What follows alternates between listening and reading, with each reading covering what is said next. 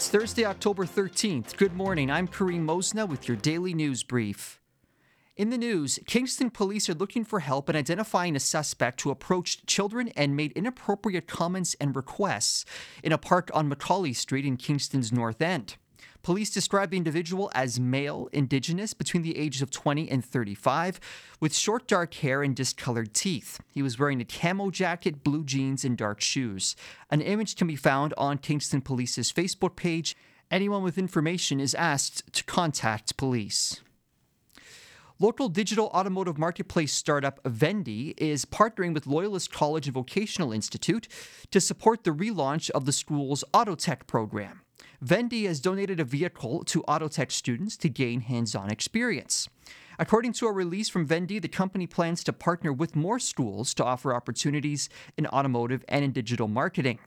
Vendi is known as the People First Marketplace, allowing anybody to facilitate vehicle purchases and sales with the support of the agency and their licensed dealers.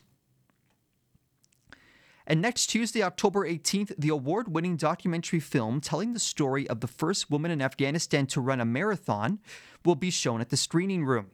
The Secret Marathon film co-director, Kate McKenzie, says, "Seeing the influx of new Afghan refugees to Canada, we felt now was the time to share with the world a different perspective about Afghanistan through our film.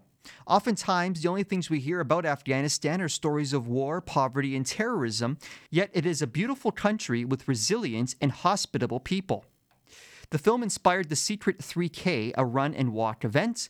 Kingston is one of the marquee locations of the event that will take place on International Women's Day, March 8th, 2023.